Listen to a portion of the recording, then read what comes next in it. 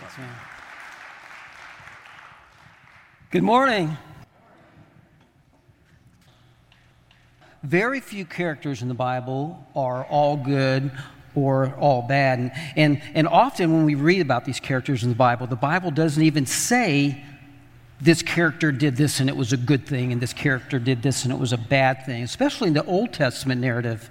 A lot of times it just says what they did, and we are left to connect the dots. Well, we look at some of these characters in the Bible like David and Solomon and Abraham and Moses, and we think about all the great things they did, but they all had their flaws. They were all flawed heroes. But here's one thing that I like. I heard this from a pastor named Larry Osborne, and he said, God draws straight lines with crooked sticks. Aren't you glad? All these flawed heroes, all these crooked sticks, God can draw straight lines from them. And that's what we're going to be looking at in this series. We already started last week with Joshua, and that's what we're looking at, is how God draws straight lines with these crooked sticks, these characters. Now, today we're going to talk about Gideon, and Gideon's story takes place in the book of Judges. So I want to give you a little background on what's going on in the book of Judges. This takes place after Moses had led the people out of Egypt, and after they had wandered in the wilderness for 40 years, and after Joshua had taken them then into the promised land, and Joshua had died. And this is what we see at the beginning of the book of Judges. This is actually in the second chapter, but it says, after that whole generation, that is Joshua's generation, had been gathered to their ancestors, or they had died, another generation grew up who knew neither the Lord nor what he had done for Israel. And then Israel did evil in the eyes of the Lord. See, during this time, there was no central government in Israel. There was no king, there was no standing army. They were a loose confederation of tribes. That's what they were. They were the 12 tribes of Israel. And God was supposed to be their king, but see, they consistently disobeyed God. And they would worship the gods of the Canaanites or the Amorites, in whose land they had moved into, and then they would suffer because of it. They would suffer persecution, and they would suffer judgment because of their disobedience. And God would raise up these individuals, and they were called judges. Not so much in the sense that we think of a judge sits in a courtroom, but these judges were deliverers by and large. And these judges would deliver the people from the persecution. And we see this cycle then in the book of Judges. They sin, there's judgment, God has mercy and has deliverance. And they sin, and they have judgment, and God has mercy and gives and brings deliverance.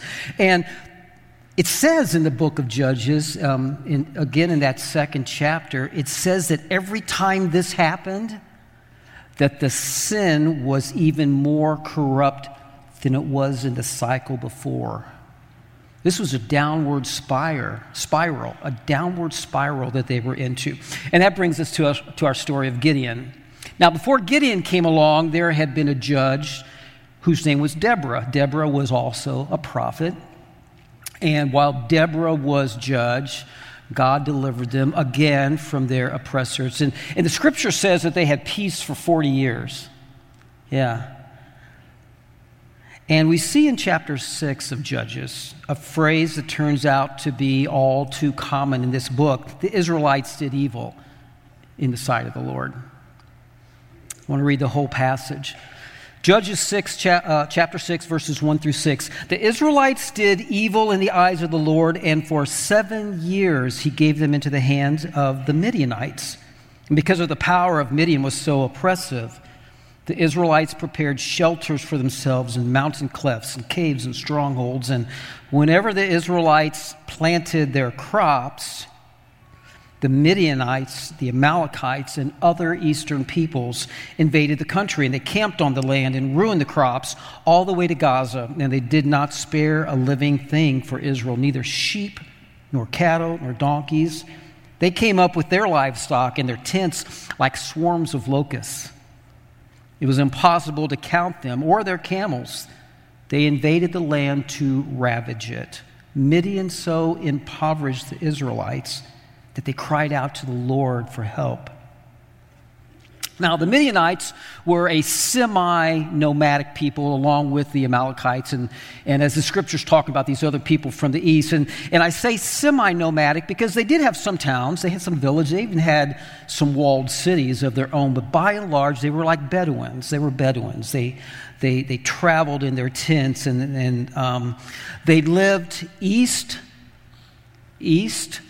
of Israel, and they lived south of Israel, often to the Arabian Peninsula, the Sinai Peninsula, and even an area called Transjordan. Transjordan means across the Jordan, so they were east of the Jordan River.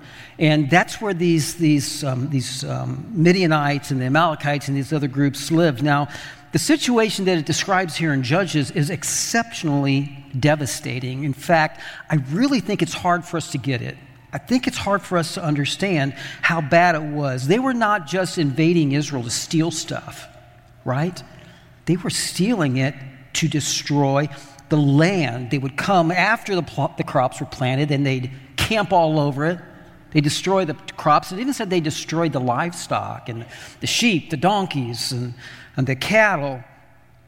And the reason they did it is very simple. We just read it. They invaded the land to ravage it. That was why they were doing it. And this had gone on for 7 years. Think about that. Okay? This is January 1919. Oh, man. Wow. 2019. This is January 2019. Think back 7 years ago. If you have kids, subtract 7 from their age. Think how, when you think about it, January 2012, that's a long time ago, right? That's how long this had been going on. Total devastation every year. And of course, like I said, there was no government. There's no central government. There's no army to defend these people. They're just a bunch of tribes. And they started hiding themselves in the mountains, in caves, in clefts of the rock. Because understand, at this point, there weren't a lot of walled cities yet in Israel, mainly just the ones that they had captured from the Canaanites when they came into the land. So they cried out to the Lord, and when they did, it says God sent a prophet. Doesn't give his name. We don't know who this man was, but God sent a prophet to him, and he said, "This is what the Lord, the God of Israel, says. I brought you up out of Egypt, out of slavery.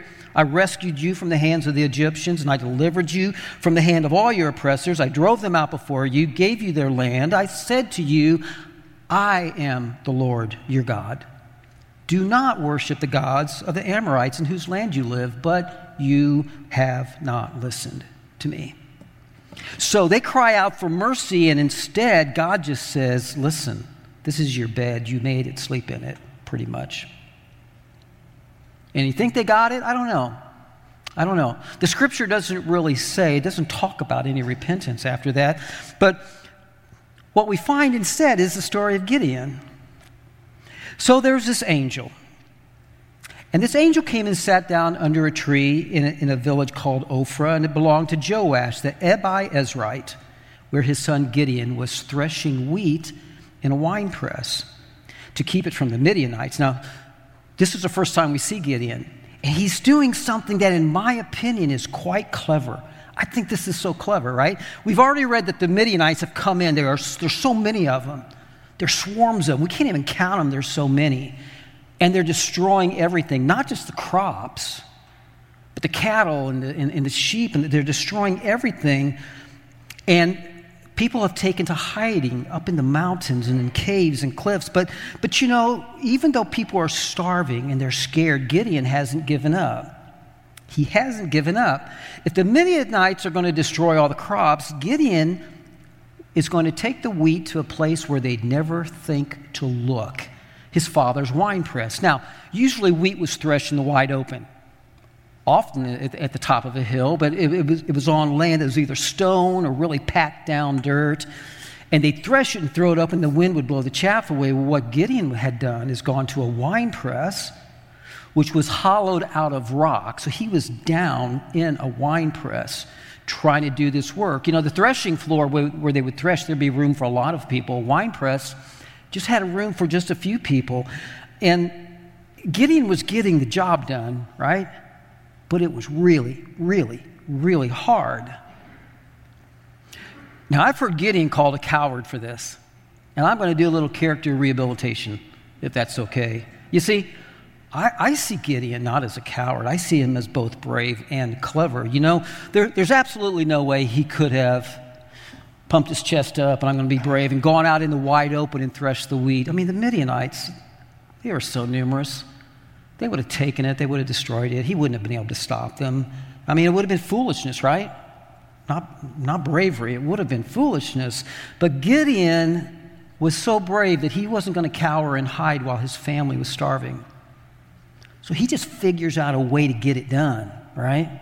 He just figures this out. And here's the thing. I don't read in here any place that there was anybody helping him either, right? I mean, he was doing this on his own, apparently. And while he's doing that, this angel comes and sits down under a tree. And understand, this angel wasn't an 8-foot shining person being with wings and that sort of thing. That's not what this angel was. Usually in the Old Testament, when we see angels, they just look like people. So he thinks he's doing something in secret, and this guy comes, sits down under the tree, and he says in the 12th verse, he says, "The Lord is with you, mighty warrior." Now at this point, this is actually the Lord speaking through this angel. There are some people that say whenever you see the angel of the Lord in the Old Testament, it's the pre-incarnate appearance of Christ. And I don't know. That's a discussion for some other time and place. What we do know is this was the Lord speaking through this angel, the Lord himself. And he talks about how Gideon's brave. He acknowledges that. I don't think he was being sarcastic. I don't think he was making fun of him. I don't. I think he was acknowledging it. But Gideon's he's having none of it. Gideon, listen, he's frustrated. He's had it. It's been 7 years. Understand, it's been 7 years. They're starving. They're scared. The land is devastated. He's, for crying out loud, trying to thresh grain down in a wine press. He's not in the mood. And this is what he says: "Pardon me, my Lord." Now, he's polite. If the Lord is with us, why has all this happened?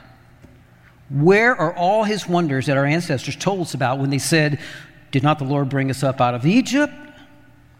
But now the Lord's abandoned us into the hands of Midian. Now here's the thing. A prophet had just said, we just read this earlier, a prophet had just told him why this was going on, right? A prophet had already answered this question. And the angel just blows it off. The angel just ignores him. Because it is a silly question. God had already told them what was going on. Instead, the angel says the Lord turned to him and said, "Go in the strength you have.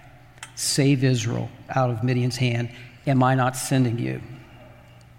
Wow. And Gideon has another rebuttal. He says the same words again. "Pardon me, Lord." I love how polite he is. "How can I save Israel? My clan is the weakest in Manasseh, and I'm the least in my family. And the Lord said, I will be with you." That's how you're going to do it. "And you will strike down all the Midianites, leaving none alive." Now, Gideon's argument was logical. I mean, it was. His clan, the Abiezrites, within the tribe of Manasseh, was a weak clan. And even in his family, he had no standing. See, again, Israel at that time was this loose collection of tribes. There was no king, there was no government, there was no centralized authorities. So any person who was going to rise up and do something had to have some kind of authority, some kind of status. And Gideon had none of that. He's just telling the truth. I'm a nobody. What, I'm just going to go out there and say, "Hey guys, come on, let's fight"? I mean, he understood who he was. He didn't know yet what God saw in him, though. He knew what he was, but he didn't know what he was in God's sight. So the angel tells him, "I'm going to go with you." And Gideon says, okay, if I found favor in your eyes. Now, this is the first time he asks for a sign. He says, "Give me a sign that it really is you who's talking to me. Please do not go away until I come back with an offering. And the angel says, okay. Again, this angel was not an 8-foot shining being with wings. This was an angel. Looked like a man who was coming and telling him kind of audacious stuff, right? And Gideon wasn't reckless. Before he was going to run out and try to defeat this overwhelming Midianite presence, I want to make sure you're just not some guy that just wandered in here. I want to make sure you're really who you say you are. And the angel of the Lord was patient. Gideon goes and he prepares a young goat. And he makes some unleavened bread, right? I mean, there's no time for yeast to rise. He makes this bread and broth, and he brings it out. The angel's still waiting for him. And the angel says, put it on that rock, and he puts it there, and the angel takes a staff, touches the rock, and fire comes out, consumes everything, and the angel disappears. And now Gideon knew this isn't some knucklehead just wandering around trying to get me in trouble. I have seen the angel of the Lord. I'm going to die.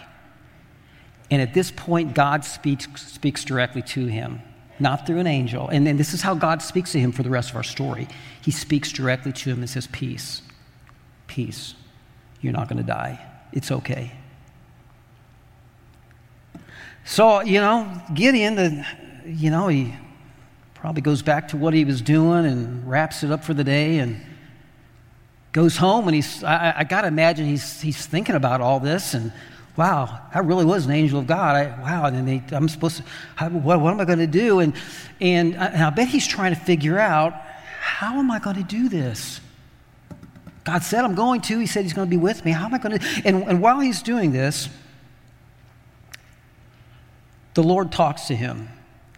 And it turns out that Gideon's father actually had an altar to the god Baal. And next to that altar, he had an Asherah pole, which was a place of worship for the goddess Asherah. Gideon's own dad. And God spoke to him again that night. He says, I want you to go and tear down that altar. I want you to tear down that Asherah pole. I want you to build a proper altar, and I want you to sacrifice to me. Gideon says, okay, how am I going to do that? I mean, certainly he wasn't just going to prance in there in broad daylight, right? I mean, his parents, his family would stop him. The villagers would stop him. So he decides to do it at night. Again, I think this is very clever. I don't think he's being a coward. He's a pretty realistic guy. He knows I'm not going to walk in and do this. But he goes in at night with his servants. They tear down the altar. They tear down the Asherah pole, and they sacrifice a bull, the same bull they used to pull down the altar. Bummer, huh? For the bull.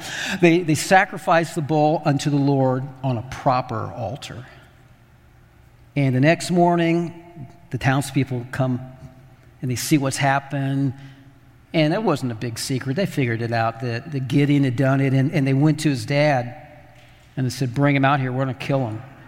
He's made the God, and the God is mad at us. And his dad stood up for him, and this is what his dad says. I love this. His dad says this: if Baal really is a god, he can defend himself when someone breaks down his altar. Yeah. In fact, his dad said, if anyone touches my son, you're going to be dead before the morning comes. Whoa. So they changed his name. They gave him a new name. They gave him the new name Jerubbaal, which means let Baal contend with him. Now, all of a sudden, this nobody, right, the least in his family and his clan, the Abiezrites, were the weakest in all the tribe of Manasseh. This nobody had a reputation. Huh? Not only that, he had a name. Hey, yeah, let Baal contend with him. He's somebody. He's somebody. So, back to the original thing that God had told him to do, right? The Midianites and the Amalekites and the other eastern people had come west from the east. They'd come across the Jordan River, through the Jordan River Valley, and they had camped in something called the Valley of Jezreel, the Jezreel Valley. Now the Jezreel Valley kind of stretches across the middle of Israel. It goes from the Jordan River Valley really all the way to the Mediterranean Sea where Haifa is today. And it's been a place of a lot of battles, many battles. It's a fertile plain. There were trade routes that went through there. The city of Megiddo is at the western end of it. I have to remember that you guys are seeing the reverse of what I'm seeing. Megiddo is at the western end of it, and sometimes this is called the plain of Megiddo. It is also called Armageddon. That rings a bell, doesn't it? So that's where this is taking place. So all this huge army had come from the east, and they had come into the valley, and at the entrance of the valley there were two hills. On the north, Morah, and on the south, Mount Gilboa. And they came into the valley at that choke point, and they camped at the base of Mount Morah. And then the scripture says this: the Spirit of the Lord came upon Gideon. Some translations say the Spirit of the Lord clothed Gideon. And he sounded a trumpet, and he mustered an army out of his clan. And then he sent messengers out to the rest of the tribe of Manasseh and to 3 other tribes as well. And soldiers came. This nobody, right? Who am I? Musters an army of 32,000 people. Sounds like a lot, doesn't it? Not so much. Here's the deal. Remember what I said about the Midianites? Like you couldn't even count them? Well, somebody counted them. 135,000 of them. Yeah. And they settled on the land like a swarm of locusts. And he's got 32,000. So certainly he wasn't going to defeat this army based on size of his army, right? He wasn't. And I'm sure Gideon knew that. But he had been commanded to go and attack and destroy this army. So he goes back to the Lord. And this is a very famous part of this story because we hear about laying fleeces before the Lord. And this is where that comes from. So Gideon has his army, but it's not quite enough. And in the 36th verse of chapter 6, Gideon said to God, if you will save Israel by my hand, as you promised, look, I will place a wool fleece on the threshing floor, and if there's dew only on the fleece and the ground is dry, I will know that you will save Israel by my hand, as you said. And that's what happened. He set the fleece out on the threshing floor. Next morning, fleece is wet, ground is dry. But then Gideon said to God, do not be angry with me, but let me make just one more request. Allow me one more test with the fleece, but this time make the fleece dry and make the ground all around it covered with dew. And that night God did so, only the fleece was dry and the ground was covered with dew. Now, that first test, not quite so miraculous. How many of you get up early and go outside? How many of you ever, you do that? Yeah. We've got a dog, okay? I get up early, take the dog outside. And this is what I find. When you go outside, the grass is wet with dew, and the sidewalk and the concrete and the patio, they're dry. Right? The hard surfaces really don't collect the dew, it evaporates. It's the soft surfaces that are wet. So this first sign really wasn't enough of a convincing sign for Gideon that, yeah, God's really telling me something. He's thinking to himself, oh, wait a second, that's kind of what happens anyway. I know what I'll do. Let's do the opposite. And that was truly miraculous, wasn't it?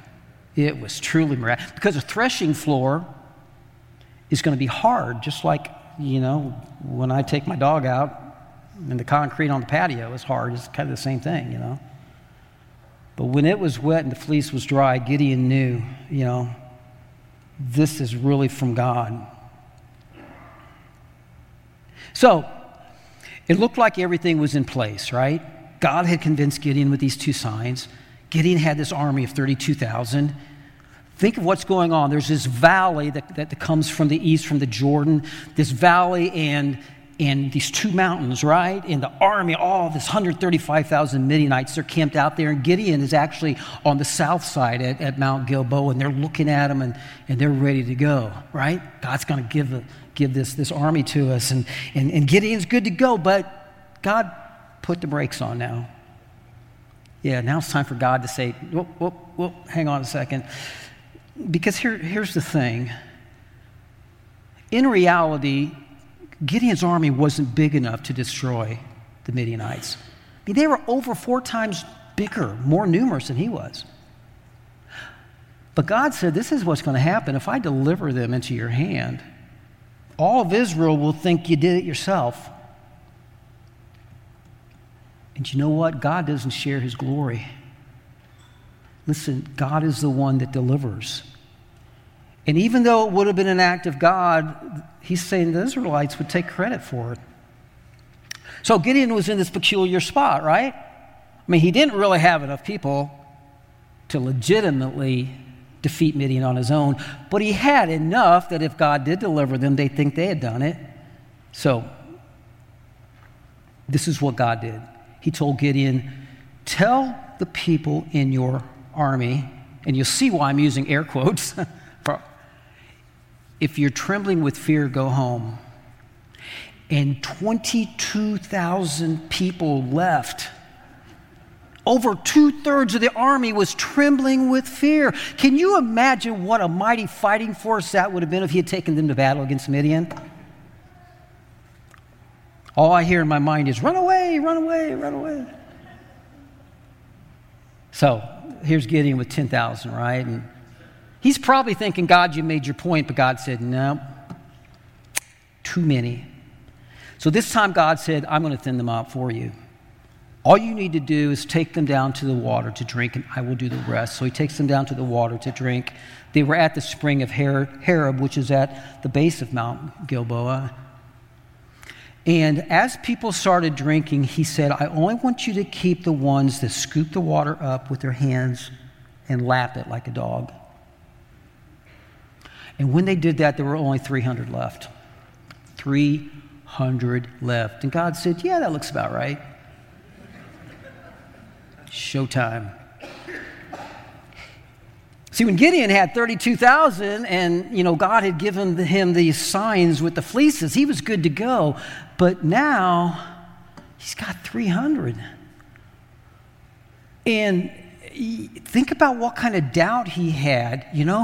He was ready to do this, and now 300 people against 135,000. So God told him that very night, go and attack them. But if you need one more sign, man, God's so patient. If you need one more sign, take your servant and go down to the Midianite camp. So Gideon's like, oh, yes, please, one more sign.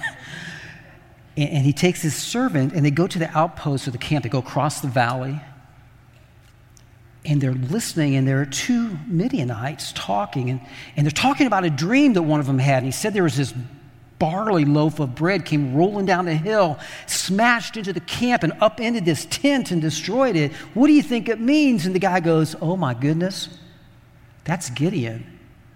The Lord is going to deliver us into his hands. He's going to destroy us. Gideon overhears this. Now listen, again, Gideon was a nobody in his family. His family was a nobody in their clan. Their clan was nobody in the tribe of Manasseh. This nobody was so famous that the Midianites knew his name, and they were afraid of him. Man, you want to talk about confidence. It says that Gideon bowed down and worshiped God right there, and then he hurried back to the camp and he said, boys, we're doing this. Everybody wake up. And they jumped up, and the battle was quite clever. If you think threshing in a wine press was clever, if you think, tearing down the altar at night where they don't see is clever, the plan that he had for defeating this army was really clever. 300 men, he gives them all a trumpet. He gives them a torch made out of reeds, and you cover it with a jar, and it would just smolder underneath that jar. He says, here we go. splits them up into 3 groups of 100, and they get into position on 3 sides of the camp, and the mount, the hill of Morah, is on the 4th side, and he says, do what I do. And on his cue, they all blew their trumpets, they broke their jars, exposing the torches, and they shout, a sword for the Lord and for Gideon. Now, this happened, the Bible says, around midnight. Everybody is asleep. You are asleep, and you are surrounded by 300 torches and trumpets and people screaming. Now, I want you to consider this. Normally in an army, the number of trumpeters would be a very, very, very, very, very small percentage of the total size of the army. These are the guys that would make the battle calls, to call people to move and to do things, retreat, charge, whatever. And for a night battle, the number of people who would actually have a torch and would cover the perimeter to keep people from running away, again, would be a very, very, very, very, very small percentage of the army. And I was talking to my wife, Glennis, about this. You know, I was thinking, if they just stood 50 feet across, right? 300 men would be like getting close to 3 miles of people. Can you think about that? Torch after torch after torch after torch going in each direction, and trumpets sounding, and they wake up in the middle of the night and think, oh my goodness, it's happening. Gideon has attacked, and the Lord is giving us into his hand. And they get up, and they see anybody moving, and they assume it's this army rushing in, and they start stabbing each other and fighting each other and killing each other and just going crazy until finally they just leave, and they start fleeing back to the east. We're getting out of here. And the Israelites followed them and cut them down and utterly defeated them. So that's our story. And you can read that story in Judges chapters 6 and 7 if you want to actually read the scripture instead of the Dan version. Please feel free to do that this afternoon. So what I want to do this morning then is just take 2 lessons. Just 2 lessons. There's a lot of things you can draw from the story of Gideon, and we'd be here all day. But I just want to draw 2 lessons from the story of Gideon. First of all, Gideon's story is fundamentally a story about deliverance from judgment. Fundamentally, that's what it's about. Now, last week, Pastor Mark shared a word, and Pastor Mark, that was a hard word. And I know it wasn't probably pleasant to share that word, but it's a hard word when he said, when you have a promise from God that you're not seeing fulfilled, look first for sin. See, there was a reason that God allowed the Midianites to oppress Israel. Israel was worshiping Baal and Asherah instead of God. And he sent the prophet to tell them that, and you know, Gideon either missed the message, I don't know, or he didn't want to hear it, because he still whined about it to the angel, right? And before God could use Gideon to deliver Israel, Gideon had to tear down the altar to Baal and the Asherah pole. So again, and I know I'm paraphrasing, but again, I repeat what Pastor Mark said last week. If you're not seeing the promised blessing of God, or if you're seeing some kind of oppression in some manner, first look to see if there's something you need to repent of. Is there another God, perhaps, that you're serving instead of serving the true God? And certainly I don't mean like Baal or Asherah, but you know what I mean. Is there something you've placed in a higher position as a God in your life instead of God? Are you wondering why you're having financial problems, but you're robbing God in the tithes and offerings? Are you living maybe in some sin in your life and you know it's there? Okay, God's already challenged you about it. Extramarital sex, pornography, gossip, cheating on your taxes, stealing things from work. I don't know. Or maybe has God called you to do something and you've been ignoring his call? Now, I want to be very clear. I am not saying that if you are suffering from some kind of persecution, from some kind of trials, there's some kind of oppressor, invader, I'm not saying that that means there's sin. Please don't let that be your takeaway, because I'm not saying that. What I'm saying is look there first. Look there first. Our God is a good Father. He's a perfect Father. He loves us so much. The picture that Jesus paints, for example, of the father of the prodigal son, right? The prodigal son had taken his inheritance. His dad wasn't even dead. He went out and was extravagant. That's what prodigal means. It means extravagant. And he blew it all, and he found himself broke and starving, and he comes back. But the picture of the father who went out and looked every day, and then he sees his son finally, and he runs to him, and he kisses him, and he hugs him, and he puts a robe on him, and he throws a party. That is the image of our God. He's so loving, and he's so good. And we see that repeated so many times throughout the book of Judges.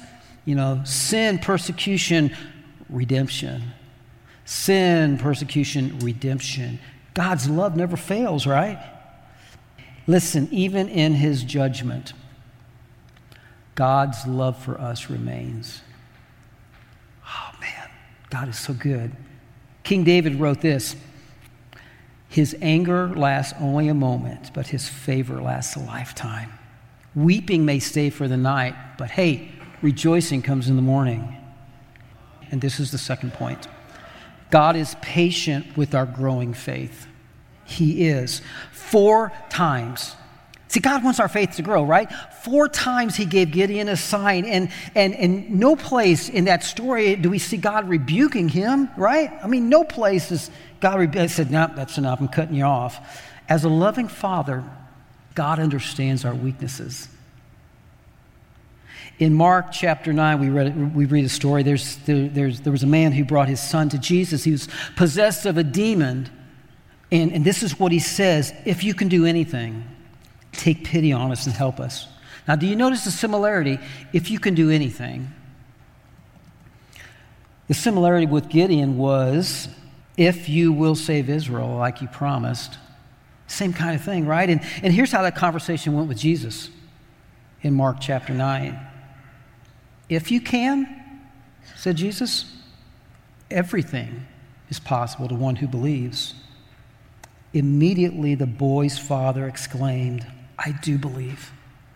Help me overcome my unbelief. Some translations just say, I believe, help my unbelief. So simple. So simple. And you know what happened? Jesus healed his son. Jesus didn't say, come back when you got more faith. Jesus healed his son. He honored both the faith and he honored the honesty of this man. For you see, we have an advocate. Listen, we have an advocate in heaven, a high priest.